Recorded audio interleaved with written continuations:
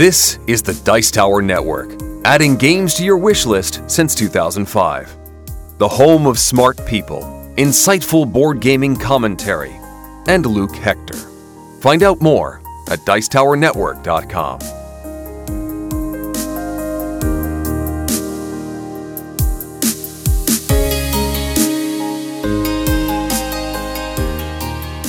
For episode 43, the first impressions will take a look at Valeria, Thunderbirds, and the Temple of Chac.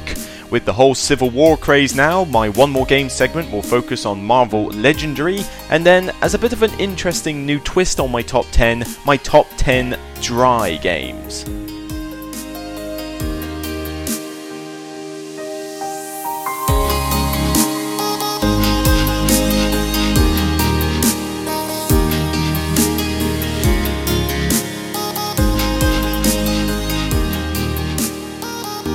Hello and welcome to episode 43 of the Broken Meeple podcast. I hope all of you had a really good tabletop day on Saturday. I know I did.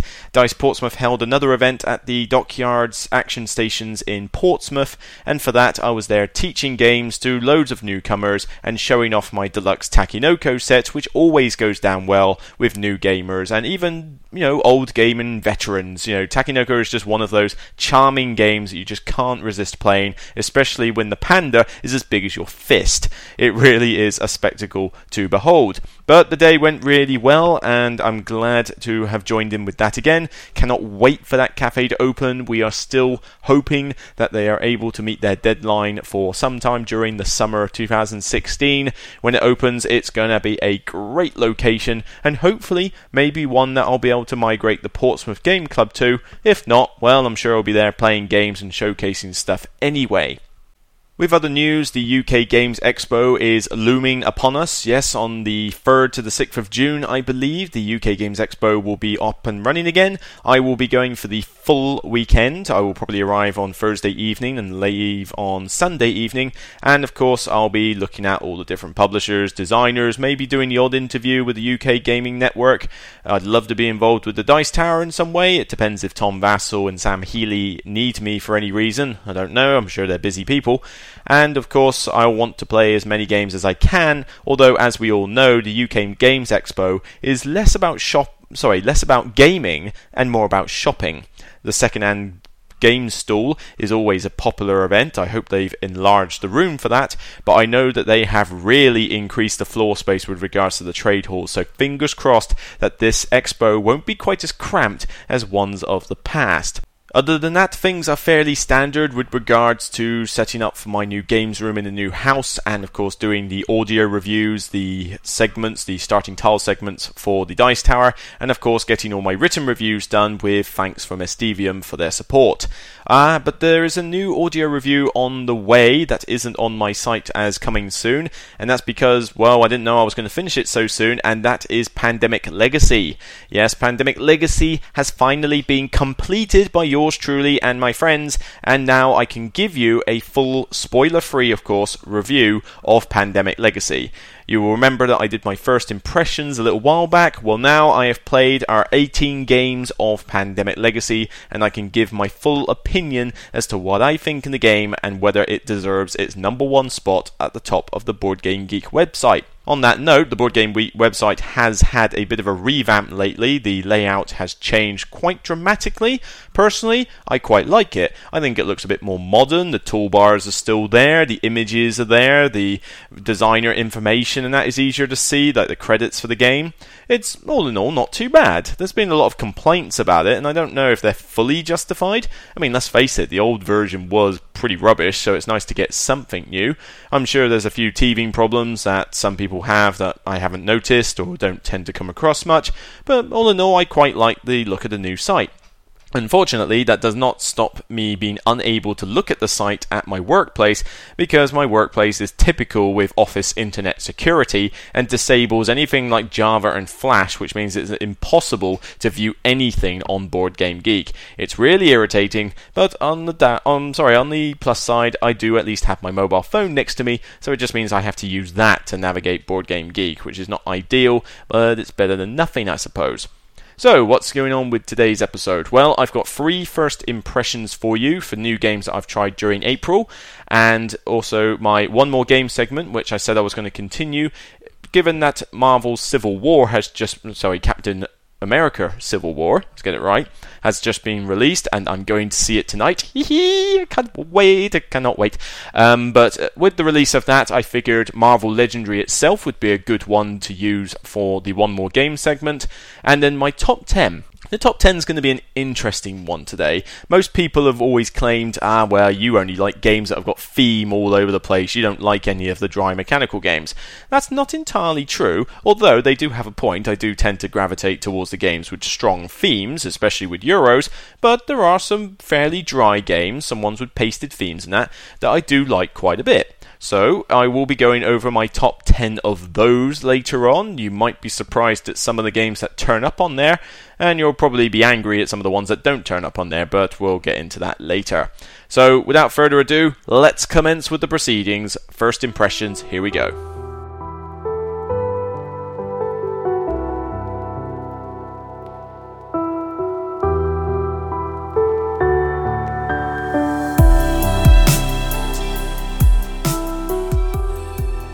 First up is Valeria Card Kingdoms. This was a recent Kickstarter and has only just come out. It does for Mighty Koro what Thunderstone did to Dominion. It effectively takes a game which was bone dry, and I say soulless, even though I enjoy Dominion, I absolutely detested Mighty Koro, and essentially gives it a fantasy theme and a bit of an artwork upgrade. That it cannot be stated any less so that the artwork in Valeria is phenomenal. This is some of the best looking fantasy artwork I have seen. It is drop dead gorgeous. However, this is essentially Mighty Koro with a fantasy theme.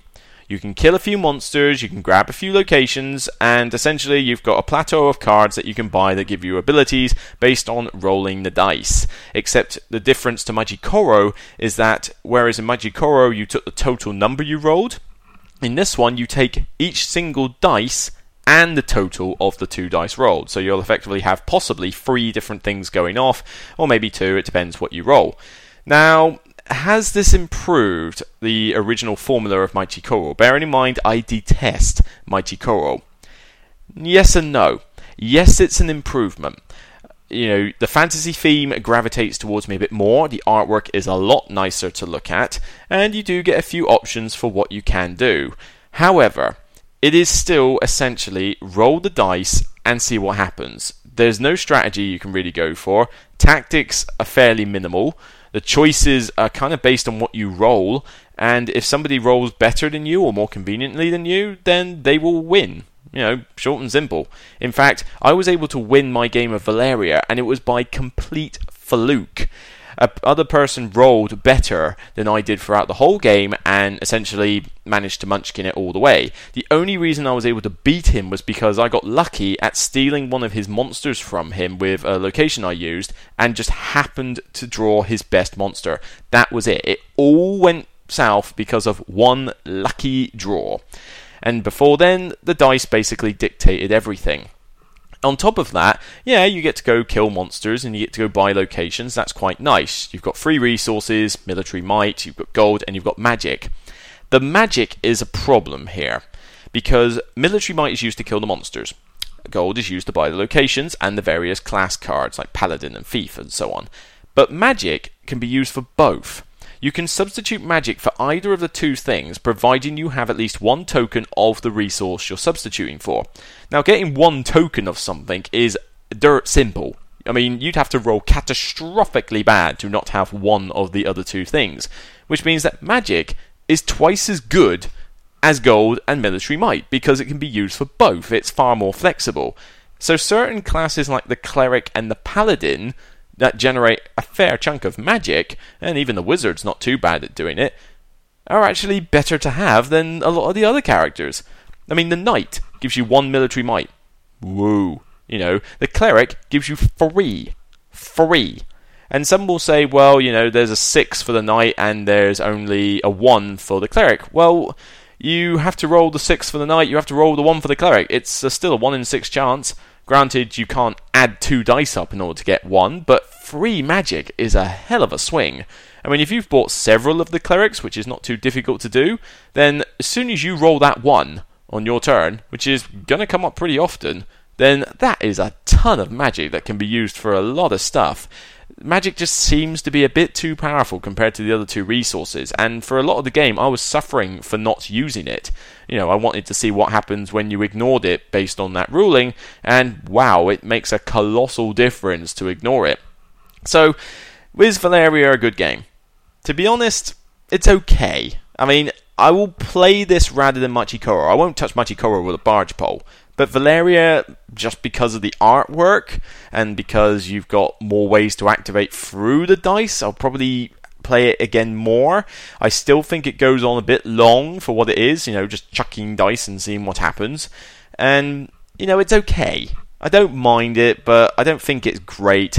I mean, you almost could call this a lawsuit game because it literally does just copy Mighty Koro and replace it with fantasy. Apart from that, there's very little difference. It is, I almost thought the designer ought to be sued at one point because I just thought this was just a carbon copy of Mighty Koro. But it is a nicer looking and a more interesting version of Mighty Koro. However, it's not going to be one that I'm going to drag out from anywhere to play when I see it in the library, because, to be honest, if I want one of these types of games that uses dice to activate special things, I'm going to just continue with Dice City. It's a superior game by far. So, Valeria, Card Kingdoms, meh.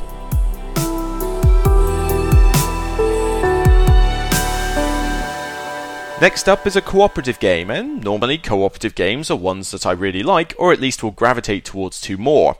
However, this was one that a friend of mine in Southampton brought in, which was the new Thunderbirds game by Matt Leacock. Now, I was not the biggest fan of Thunderbirds when I was young. I didn't really watch the puppet shows like Stingray and that. Granted, Team America is one of the funniest films of all time, but that's because it's based on South Park humour as opposed to puppetry wizardry, even though the two go together so well and created just one of the best comedies ever. But Thunderbirds, I didn't really care too much about the original series. I mean, it was incredibly cheesy, incredibly camp, and I didn't really care about puppets. So, was the co-op going to interest me? Well, cooperative games are the genre I love, so it was definitely worth a try. Here, it is essentially Thunderbirds, the movie, the board game. You essentially have your various vessels of Thunderbird 1, 2, 3, 4, 5, however many they were. You have all the iconic characters from the series, and they're represented by little pegs that go into these different molds, these plastic molds that represent all the different vessels.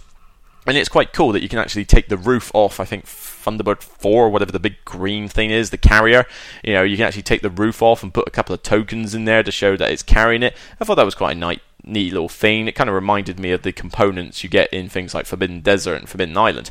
But in all you are basically doing is moving around the global map and rolling dice based on the catastrophe that you're trying to avert there. Essentially, a row of cards will constantly replenish with various catastrophes that essentially just mean roll this stat line, and you get bonuses to your roll based on what people you have there, what equipment you've built and set up there, what characters are being used or shipped off in other places. So it's a neat little balancing trick of having to get the right thing at the right place at the right time in order to make the catastrophes easier. However, if you get overloaded with these catastrophes, then you lose the game, and all the while there is this track at the top with, I can't remember, is it the Dark Moon or High Moon? I can't remember, the bad guys, basically, who are, this model moves along a track, and when it gets to certain stages, you end up with a major catastrophe happen, and if it gets too far along the track before you have completed the various schemes, which are effectively just like the normal disasters, except it requires a bit more effort, then you lose the game. Complete 3 schemes, and you win. Now, again, I wasn't blown away by this one either. It feels like Matt Leacock's kind of running out of ideas, because some people will say that this is essentially another Pandemic. I'm not sure I would necessarily call it a Pandemic clone. I mean, the mechanics are slightly different to Pandemic, but you did get that slight feeling that, we're just regurgitating everything again for this co-op. It also just seems like a bit of a cash grab for the, to use for the Thunderbirds, because essentially it was the 50th anniversary of the cult hit TV show, so, whenever you get the anniversary of something, you always have an excuse to make a game or a movie out of it. And here, it's pretty basic. You just run around the map and roll dice. If the dice roll well for you, you will win. If the dice roll badly for you, you will lose. It is pretty much down to that. Sure, there's a bit of planning that goes into it with the various equipment and that, but you get to a point where it's pretty easy to figure out what you should be getting at what time, so it really just comes down to mitigating the dice luck with regards to the bonuses. Other than that, this game is really only for people who I think are absolute fans of the show, because all the cards have got actual still footage, movie still footage from the show. So if you want a nostalgia trip for Thunderbirds, this is a pretty good way to go. It's very simple. I'm sure your kids could get into this fine, so it's a good family way. I suppose I could call it a gateway game. It certainly doesn't require much in the way of depth or strategy in order to do it. But if you like Thunderbirds, this one is decent enough to go for. I still don't think it's going to blow your mind. I don't think it's going to wow you, but you'll at least find it enjoyable, and you'll bring back some memories of Thunderbirds when you were little. But for me, because I'm not a fan of the original Thunderbirds, I didn't really get into the whole Thunderbirds vibe while I was playing this, so I could only really look at the mechanics, and they were pretty basic. Co-op games have to go up against a huge amount of competition now, because there are so many of them I love, and if a co-op game is merely meh or okay, it's not good enough. Co-op games have got to wow me now if they're going to compete against the likes of Ghost Stories, Legendary, Flashpoint, Sentinels in the Multiverse, Robinson Crusoe, those kind of things. It's got to be amazing. It can't just be okay. And Thunderbirds is just okay. I'm not really going to be that, mad about playing it again in the future. So, if you're a fan, go for it. If not, I wouldn't worry too much. Thunderbirds.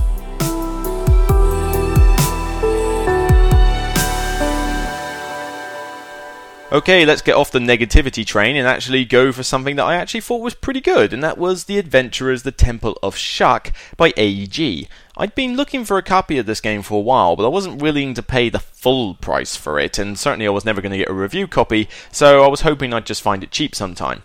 Thankfully, a trip to SawCon earlier this year meant that I could go around their second-hand stall, and lo and behold, somebody was selling The Adventurers Temple of Chac.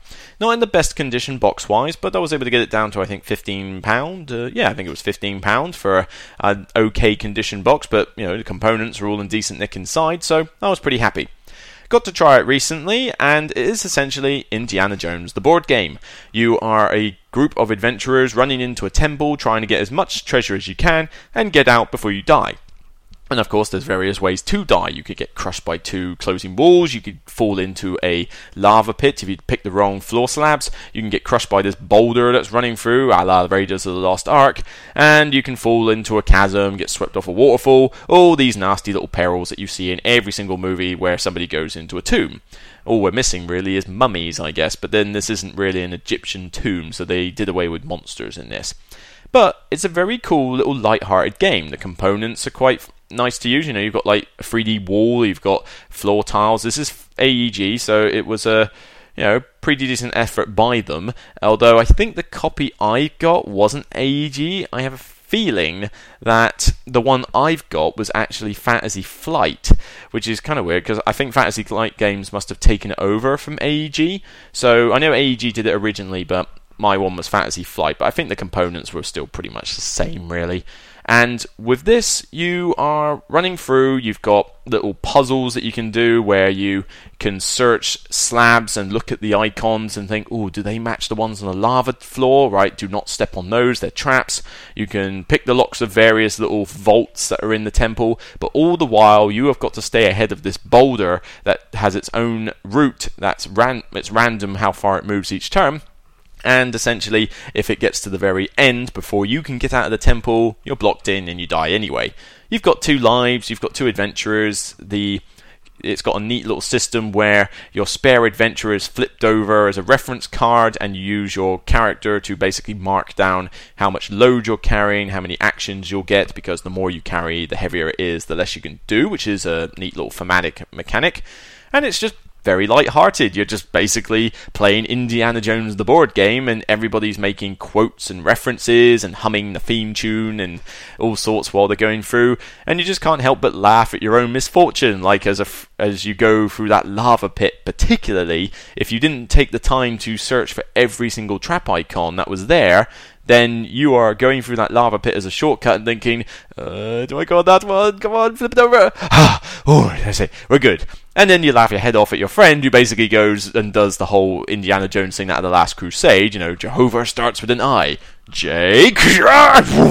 And it's just a good laugh when that happens. It's very light-hearted. You're not meant to take it seriously. It's just a bit of a laugh for about 45 minutes the game will take, because the one flaw I can think of with the game is that it takes a little bit to explain the rules.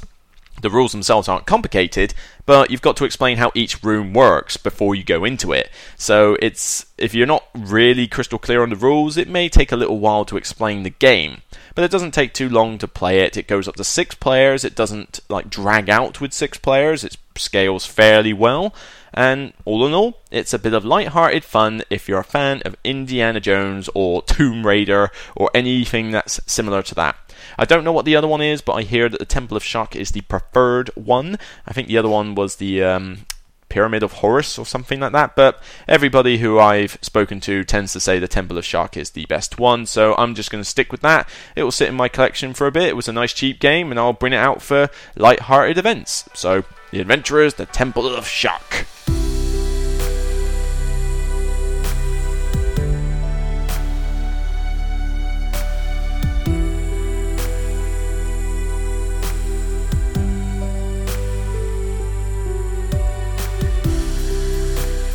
It's time for the One More Game segment, and, well, with Marvel Civil War being released now, I figured it was fitting to go back to Marvel Legendary, the original deck-building game where you get to take a team of superheroes from the Marvel Universe and set them up against a mastermind and various villain groups in a traditional deck-building style, and basically do what you do best. Save bystanders, beat up the villains, kill the mastermind, well, subdue him anyway, I'm not entirely sure if you actually kill him, and win the day. You've got all these different schemes that change how the scenario plays out. You've got masterminds galore. You have got heroes coming out of your ears with the amount of expansions that have come out for this. I've got almost every expansion to date.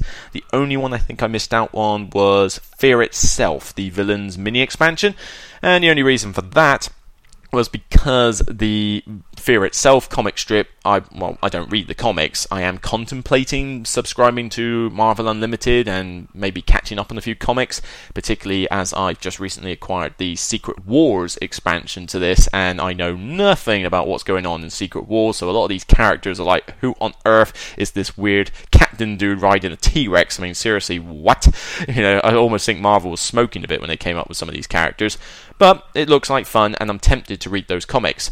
But basically, with Fear Itself, I didn't recognise anything, and it didn't really sound like I'd be interested in that villain group anyway, so I skipped that one. It was a small mini expansion, big deal. I've got all the big box ones, and I've got the Spider-Man one, I got the, what else we had? The Guardians of the Galaxy one, that was a great one. I got the Fantastic Four one, and it's just been released in the UK this week, actually, the Captain America 75th anniversary one. I hope to get that and maybe do a small review on it or something. That would be quite good with the whole Civil War theme. And again, I reckon the Captain America one will be a very nice little set as well. I do really like these thematic ones where they focus on a specific character. I think it would be really cool if they did an X-Men one in the future. I think they're doing a Deadpool one in the future. That will be okay, I guess. I mean, I love the Deadpool movie. That was funny as hell and it was really cool, but I'm not a massive fan of the whole Deadpool lore, so I love the movie, but not too fussed about the Legendary set for it. But knowing me, I'm sure I'll get it for completionist's sake. That's if I don't already get the Fear Itself again for completionist's sake. Anyway, enough blabber of that. Essentially, it's a deck building game, except that you don't have your own hero as your deck, like Sentinels in the Multiverse. You are getting a random selection of the hero cards that are all shuffled together, and you will build your deck using the heroes. You're looking to combo the icons and the various abilities, and maybe support your team with their abilities and defeat the mastermind. Now, you can play this as a almost semi-co-op where you work together as a team, but whoever had the most victory points wins. I can't think of anybody who uses that rule, and honestly, shame on you if you do, because this should be played as a full co-op. Forget the stupid victory point rule for winning. You're working as a team. You are Marvel superheroes. They are not bragging about who did the best when they win in the movies. They're just glad that they subdued the villain. So play this as a full co-op. Now, I've had this for a long time, and I must admit, it's very high in my top 75 list, but I haven't played it for a while, and I'm sort of wondering why. And I suppose the main crux of why I haven't is because of the setup. Setting up these deck builders takes up a fair bit of time when you do it. It doesn't matter that I've arranged it nicely with all these cool dividers laminated and that. It still takes a while to choose your heroes, get them shuffled together, get the villain group, shuffle them together, get your character basic cards, and then shuffle them together, and then get the mastermind, and then get everything else. It just takes a bit of a while to set up, and sometimes that's off-putting because you've got to spend that time setting up whilst doing the rules and, then eventually play the game. Also, I used to play it solo a lot. In fact, I've probably played it solo more than I have in the group, but the solo mode is not perfectly designed in the rulebook, and you have to use one of the variants that are on Board Game Geek, and even then, I'm not convinced those solo variants are that great. They just don't seem that balanced, or they change the system too much for my liking. So personally now, if I play it by myself, I'm playing it free-handed, and of course trying to operate 3 different hands can get a little bit problematic at times, so now I'm trying to up the amount of times I play this with a group of mates in order to get more fun out of it. But of course, all the Marvel superheroes are there. The theme is here and there. You are building a team, effectively. Just imagine you're S.H.I.E.L.D. and you're recruiting all of them, like the Avengers, shall we say. But it's cool to have all your iconic heroes in there, and they all do stuff that suits their abilities, whether it's the wall-crawling thing with the Spider-Man gang, or busting people and taking wounds regardless of who takes it with the Hulk, and rescuing bystanders and defending the innocent with Captain America and Black Widow, for example. So there's some really cool synergies that you can do, and this sheer amount of choice in this game is ridiculous now. And that's not even before you add legendary villains in there, which I've done, which essentially takes the game, flips it on its head, and says that you are playing the villains against a commander hero and trying to do the exact same thing, defeat the commander.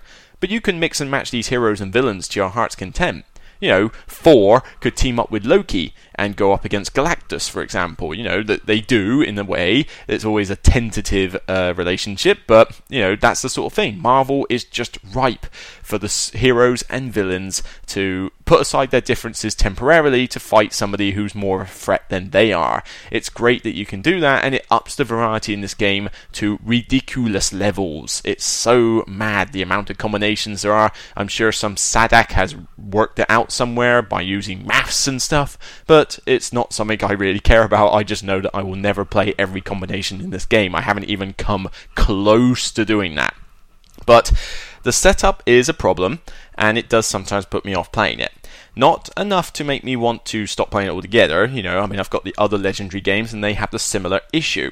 So maybe I just need to get better at setting up the legendary games, have a better system in place. But when you do set it up, it is a really fun game. I do enjoy Marvel Legendary a lot. That's why it was in my top 20 for the top 75 list, and I'd be surprised if it didn't end up in my top 30, I suppose, for the top 100 that I intend to do this year later on. Oh, blimey, actually, we're getting into the summer. I'm going to have to start thinking about that top 100 soon. Yikes. There's a lot of work that goes into those. But Legendary Marvel is still a really fun game. It's just I'm not playing it as much solo, and I'm trying to get more group mates to play it. And of course, there's a lot of games to play, so you can only play it so often. But of course, you have to take into the fact that the setup time is a bit long, and the player scaling is not perfect. If you play this with 4 or 5 players, you are asking to lose, and lose hard, because you just don't get enough time to set up. With 2 players it varies, but it tends to be a bit easy, but 2 players isn't too bad. 3 is the absolute sweet spot, and I suppose that's another thing that gets in the way sometimes. You really want to play this with 3 players, and of course when you restrict it like that, you won't always have 3 convenient players that can just play it, because obviously that's you and 2 others. But it's worth it when it is done. It's simple to learn. The new mechanics they bring in are not complicated, even though maybe some of the Secret Wars Volume 2 stuff does go a little bit weird with all this cross-dimensional rampage stuff. But the rulebooks are pretty clear, and the game is still fun, much like the Legendary Alien and Predator one. And even though I still think Legendary Alien is a better designed game, I still think Legendary Marvel is a really fun game to play, and being a Marvel fanboy all the way, even though I like DC, I am definitely a Marvel fanboy, I will be enjoying this game for a long time. So, Marvel Legendary, one more game? Oh yes.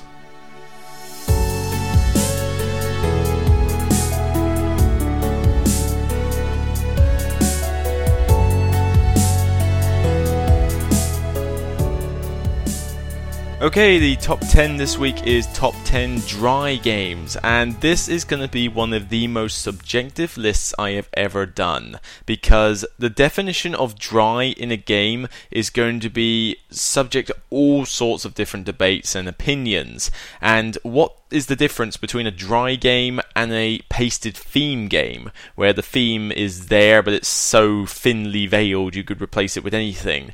But then how does that differ from a dry game? Is dry simply just abstract games, or is a dry game one that has a theme but it's like pretty much non-existent? Where do you draw the line? So I expect to probably get a bit of garbage for this list in what I've put on it and how I've sort of defined what is a dry game. But basically, I'm going with the idea that the theme is super duper light, that you can pretty much wipe it off the plate and it would make no difference. I don't even mean that you would replace it with a different theme. I just think you could actually wipe off the theme, make it an abstract game, and I would still enjoy it, because of the mechanics in it are just that good. So this is going to be subject to a lot of debate afterwards, I suspect, but I wanted to do this list or something similar because getting the typecasted stereotype of I only like games that have a strong theme is getting a little grating, because yes, I do like games with a lot of theme, but that does not mean that every single dry game that comes out I cannot stand. It's just that I don't particularly like Stefan Feld, but we'll get into that a bit later. So, top 10 dry / pasted theme / whatever I've put on this list games.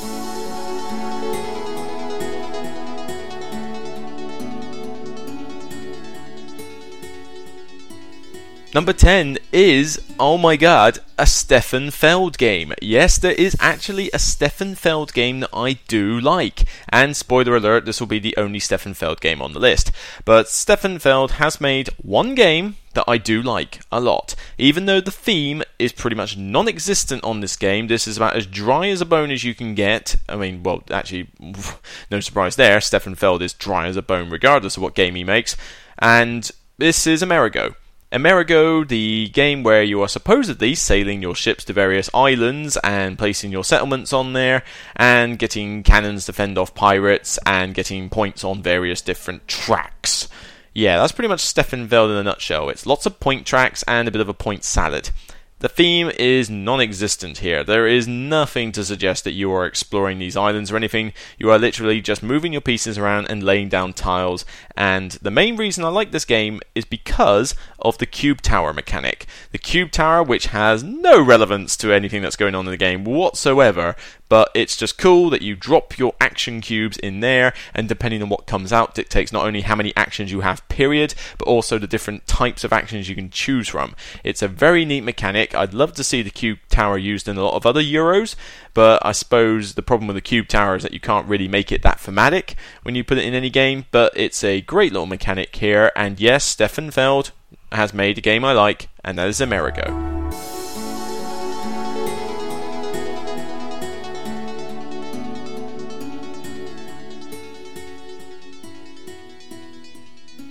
Number 9 might get me a little bit of garbage because some people may argue that there is a bit of a theme there when you look for it, and yeah, in a sense there is, but you have got to look very hard to find the theme in this game. Nonetheless, this is one of the best gateway worker placement games I can think of out there, and I'm going to put a caveat here that the expansion isn't present for this one. The expansion ups the theme a tiny bit, but, you know, not to a great level. It just improves the game dramatically, but certainly if you were to take the base version of this only, it would really be a thinly veiled theme and pretty much be bone dry, and that's Lords of Waterdeep. Lords of Waterdeep has the D&D theme stapled on it by some very loose-fitting staples. It's really not needed. You could wipe that theme off and replace it with just about anything, and you could wipe the theme off entirely, and I would still enjoy the game as a cool little abstract where you do the worker placement, get the various cubes, and use them to complete quests. You're not even really thinking that you're picking up fighters or rogues or wizards. You're just basically picking up whatever the quest requires, and you play a few cards with special powers, but even then, this theme is pretty light. However, it's one of the best worker placement games out there for gateway gamers, and worker placement is not the easiest thing to find something that actually works as a gateway game. So, some people actually argued with me recently that Pillars of the Earth was a gateway worker placement game. What planet are you on? Seriously? But Lords of Waterdeep, definitely a gateway game for worker placement, and my number 9.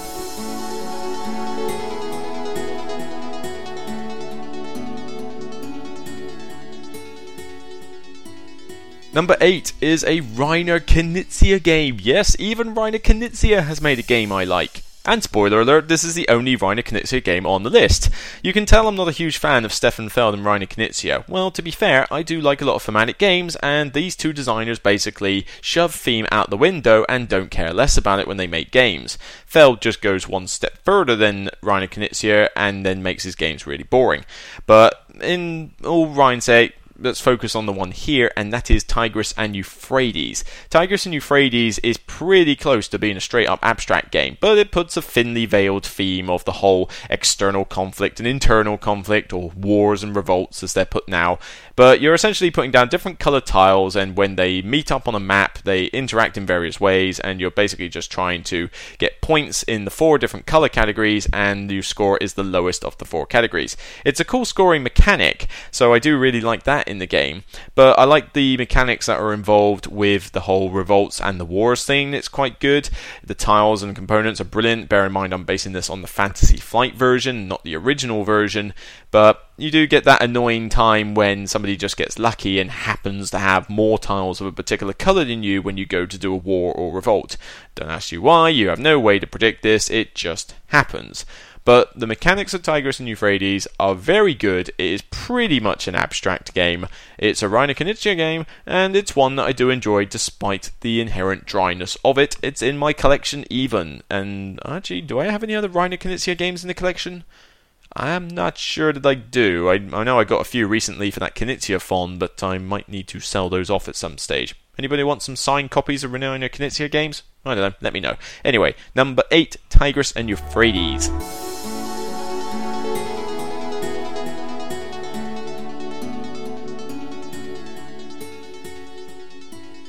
Number 7 is an auction filler game, and auctions are not something I generally like. I mean, let's face it, I can't stand Power Grid, but auctions are alright if they're quick, fast bidding games, which Power Grid isn't. But the one I'm talking about here is Biblios. Biblios' theme is completely pointless. There is nothing to suggest that anything remotely related to the theme is going on in the game mechanics, and it's not even a more interesting theme anyway. Woo, I'm a bunch of monks scribing books. Wow. That's pretty lame for a theme. But this is a really cool, quick auction filler game where you are bidding for cards, or, well, the second half anyway. The first half is you are drawing cards from a deck and you are deciding that you want to keep one card, you want to auction one off later, and you're giving your opponents the other 2. The idea is that there are 5 different colour categories with a varying score. Some cards might up the score of it, some cards may lower it, and you're trying to get the highest amount of value cards in that particular colour category to win the dice, which represents how many points you get. It starts off as free across the bat, but cards will come out that will up it or lower it, so some categories become worthless, some categories become highly sought after. But once you get in the second half of the game, you then auction off all those cards that were set aside earlier, and the auctions are very fast, very quick, and just done. Next card, done. Next card, done. Next card, done. Really quick and fast. And it's a really cool little thinky filler that just seems to work surprisingly well, despite the fact that I don't normally like auctions, and despite the fact that this has pretty much no theme whatsoever. So Biblios, my number 7.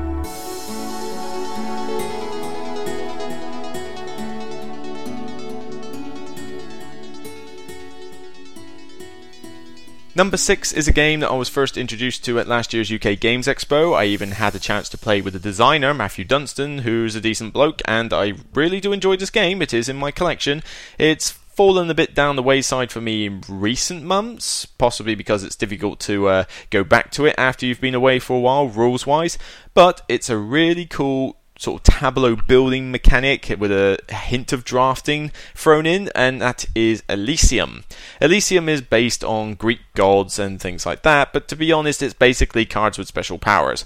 The whole thing of the pillar mechanic isn't really particularly thematic, and you're building families and quote-unquote legends, but effectively you're just trying to get cards numbered from 1 to 3 and or matching pairs, that kind of thing. So you're just set collection basically, but the pillar mechanic of how you choose your various cards that you do is really cool and really gets you thinking hard. You've only got those 4 color pillars and you have to get 3 cards and 1 quest, quote unquote, which is effectively just what bonus do you want at the end of the round and what turn order do you want. And the way that it just makes you think so hard, because as soon as you take anything, you have to get rid of a pillar of your choice, and then that limits what you can do in the rest of the round, and you've got to watch what everyone else is doing. Such a cool mechanic. I really like how that works, and I would love to see that repeated in another game. But of course, the theme is pretty light. You don't feel like a Greek god, the player powers sort of relate to the gods, but it's pretty thinly veiled. I'm sure you could easily replace the theme with not too much here, so it's a fairly dry game, but it's a solid one, and worth checking out if you haven't already, because I'm not sure it's getting a lot of buzz anymore since last year. That is Elysium.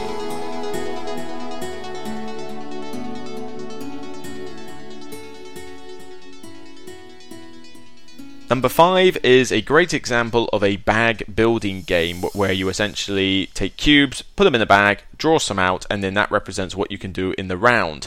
Some of you are probably thinking of Orleans or Automobiles. Nope, not thinking of those two. Automobiles is a racing game and I don't find it to be particularly dry, and Orleans I think is okay, but it could use some improvement. Nope, this one is the super dry Hyperborea. Hyperborea, you have a map, you have your miniatures, and technically you're a different faction on this planet that's in war, but effectively you are just drawing cubes out of a bag and doing various actions. You can level up various technology tracks in order to, development tracks. I'm doing a lot of quote-unquote here, and you can get more cubes of particular colors. Some let you move, some let you attack, some let you get technology, some let you trade for money and victory points, that kind of thing. And it's a really cool system and a really cool game. Looks the business. I think this is I got a feeling this is a Fantasy Flight one, or is it not? No, I don't think it is a Fantasy Flight game. But the components in it are solid, and the gameplay is really good. But it's very dry. You could replace the theme with just about anything. They tried to flag it up, and a lot of people got annoyed with this game because of the front cover of the box, which looks gorgeous, but also gives off the wrong impression as to what this game is. Everyone walked into it thinking it was going to be this Amerithrash thematic, cluster. But it turned out to be a bag building Euro, and pretty dry. But it's a really cool game nonetheless, so don't be fooled by the cover, but don't be put off either. This is a solid bag building game and very dry. Number 5, Hyperborea.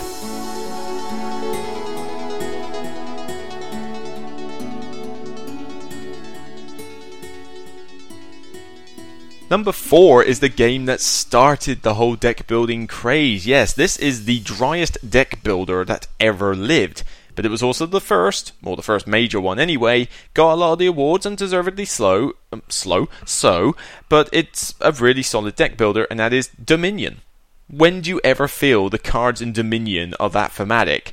Granted, some of them try in the later expansions, but particularly the base set. Do you ever play the Village and wonder why it gives you 2 more actions? Do you ever play this particular card and wonder why it gives you a buy and a gold and a draw cards? Yeah, no, this game is not thematic in any sense of the word. It is a dry deck builder, but it's one that you can just pick it up, get it set up, and go, really nice and quick if you know what you're doing. Teaching new players that will hesitate a bit, but when you know how to play Dominion, you can play it nice and quick, get it out, use a different card set, lots of variety. It's a solid, easy gateway deck building game, and super dry. It's great to have with about 3 or so expansions, I think is the most you really need. I think collecting every single expansion is a bit overkill unless you play this religiously. For me, I've got, Seaside and Hinterlands and guilds, I think, and and intrigue. Technically that's a base set, but still, I've got those expansions. I have no interest in picking up any of the others. I'm happy with what I've got. So Dominion, number 4.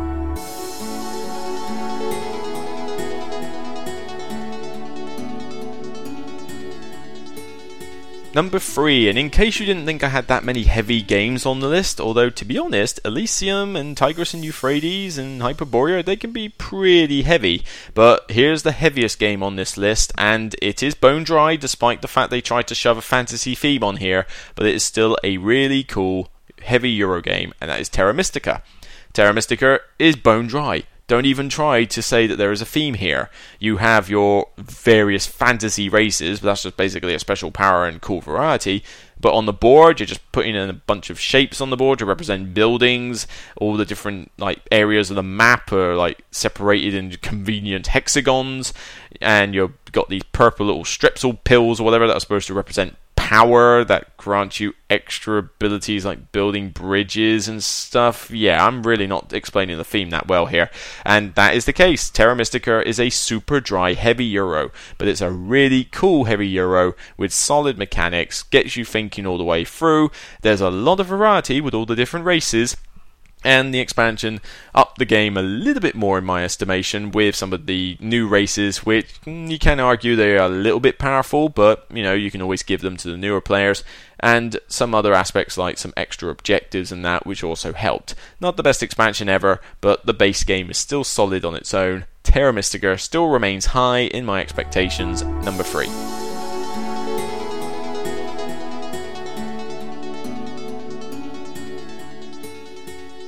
Number 2, and you could almost call this a straight up abstract game as well, because the whole idea that it's based on technologies is really thinly veiled. I mean, you could just make this a straight up abstract game with symbols and special powers, and that'd be it. That's all you need. You don't even have to say they're technologies. You could just call them card A, card B, and whatever, but I wouldn't care, because the game is so much fun to play with 2, 3 players max. 4 is a bit much, but it's a wonderful game, and that is Innovation. Innovation, you are supposedly leveling up technologies from age 1 to age 10, but basically all you are doing is placing down cards, trying to get as many of the different symbols as you can, and as many of certain ones as you can, and triggering these special powers on the various cards that allow you to either get cards or level yourself up to different ages, or mess with opponents, or get you points, that kind of thing.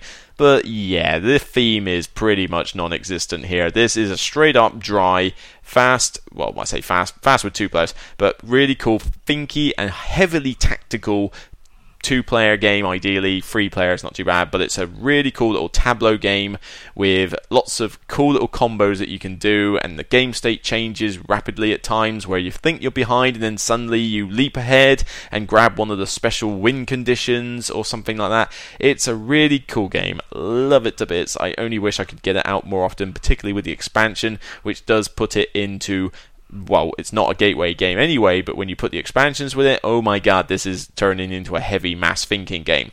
I would love to get Innovation Deluxe, but no, Asmodee can't sell it to the UK because of Yellow's copyright or patent thing. So that's really annoying, because I really would like Innovation Deluxe, but the shipping cost, well, there is no shipping cost. They can't physically sell it to the UK, so I can never get it. Anyway, rant over. Innovation, fantastic game, number 2.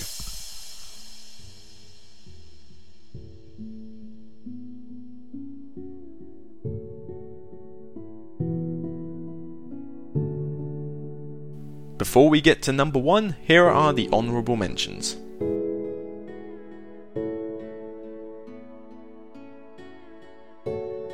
Hanabi. Hanabi is a great little filler co-op, but the whole concept that you're building a fireworks display, yeah, what theme is that? It's not even an interesting theme, but it's a cool little co-op game where you have your cards facing away from you and only your teammates can see them, and you have to give each other clues about what they are in order to play some cards down in colour and numerical sequence. It's dry as a bone, but it's a really fun co-op game that can be played between 2 and 5 players with good scaling all the way throughout. Makes a very good travel game. Hanabi. Russian Railroads. you do not feel like you're building a train track in this game. It is super bone dry. It is unbelievable. You could basically lick the board and your tongue would be frayed because it would feel like sandpaper. It would be that dry.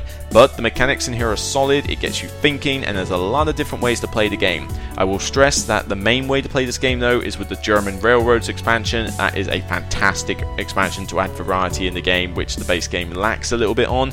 But if you get that expansion, this is one hell of a great dry Euro. And like I say, super dry. Russian Railroads. Carcassonne. Yeah, the original gateway game of Carcassonne. It's bone dry. Yeah, you build the map, but the robber, the knight, the monk is basically put your meeple on the board and it scores points. It's not particularly thematic, but it's really nice how you build the map and how nice it looks when you do it, and how the map always changes from game to game. The expansions add some cool little extras, and it's still one of the best gateway games out there to show people Euro games and tile laying as a mechanic. So you can't beat some of the classics. Carcassonne.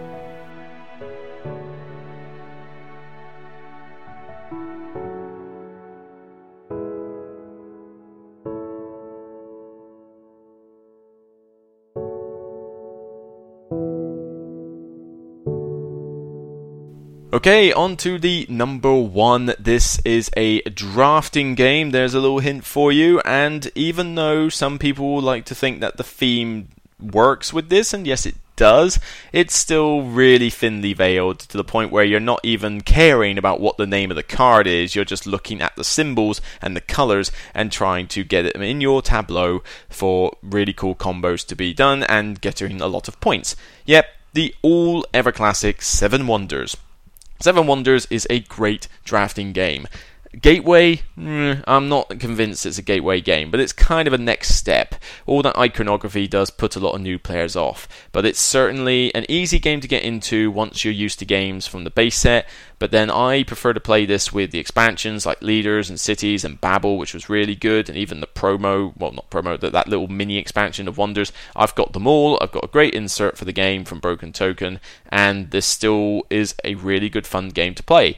I'm getting a little bit burned out on the base game only because a lot of people don't have the expansions, but when I bring my Seven Wonders, I'm like, yeah, come on, we got to throw in Leaders, we got to throw in Cities, we got to throw in Babel. Let's make this an epic Seven Wonders game, and it's highly entertaining. I really like this, and of course it's a dry game.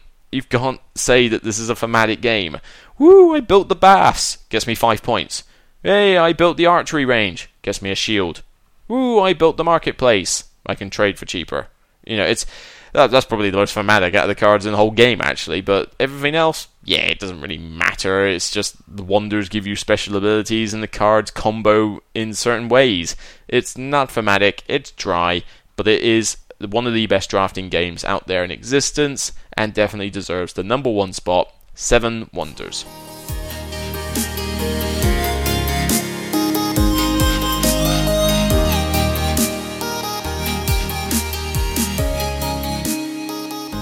And we get to the end of the episode, and my throat already feels quite dry as it is anyway. I really should have made a drink before I made this podcast, but oh well, I suppose it goes with the whole theme that this was meant to be about a dry top 10 list.